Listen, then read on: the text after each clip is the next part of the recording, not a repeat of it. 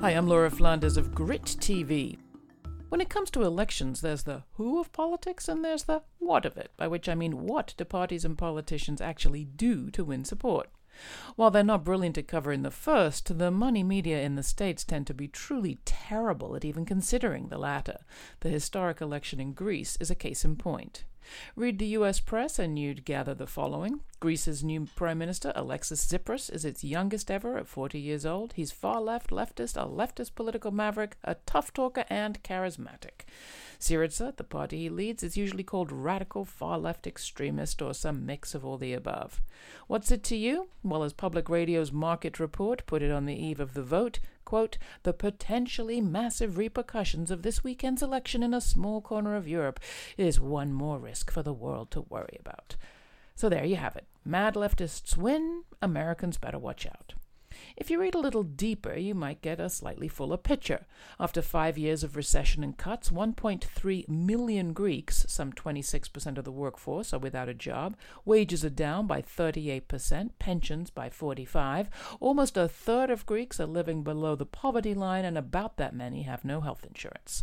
Running on a pledge to roll back spending cuts and renegotiate Greece's loans, Tsipras's victory is generally described as a protest vote, or a vote against austerity, or the bailout, which it certainly was.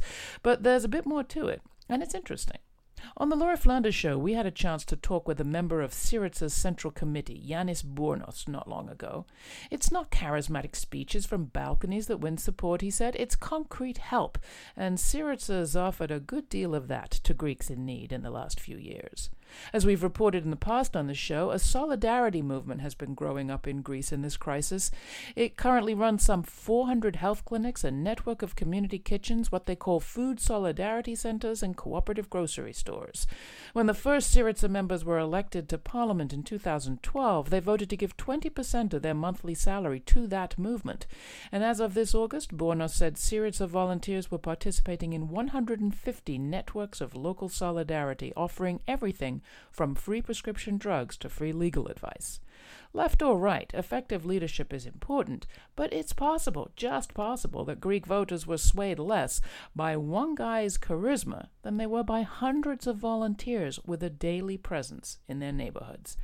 If we looked at politics that way, how would U.S. parties rate? You can watch the Laura Flanders Show on Link TV or Telesaur, or subscribe to the audio podcast on grittv.org.